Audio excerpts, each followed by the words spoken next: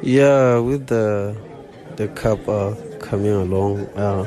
I think most of the guys who have not been playing, so it's an opportunity for us to go there and at least get some minutes, see where we at, and then hopefully maybe we will convince the coach that we're ready, and then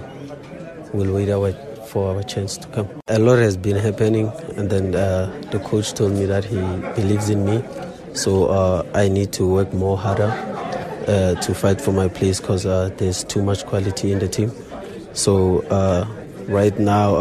I'm still I got a knock, I'm injured, but hopefully by the time the game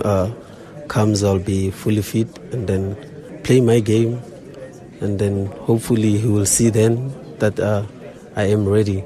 to step up and then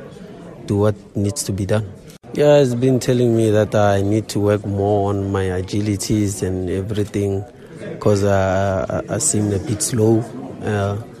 and maybe try win more aerial duels and more tackles and everything, and score goals. Most importantly, score goals, because everybody who's going in there, you can see the skipper is going inside the box, so I need to do that more often, go there and then most importantly do what I can do.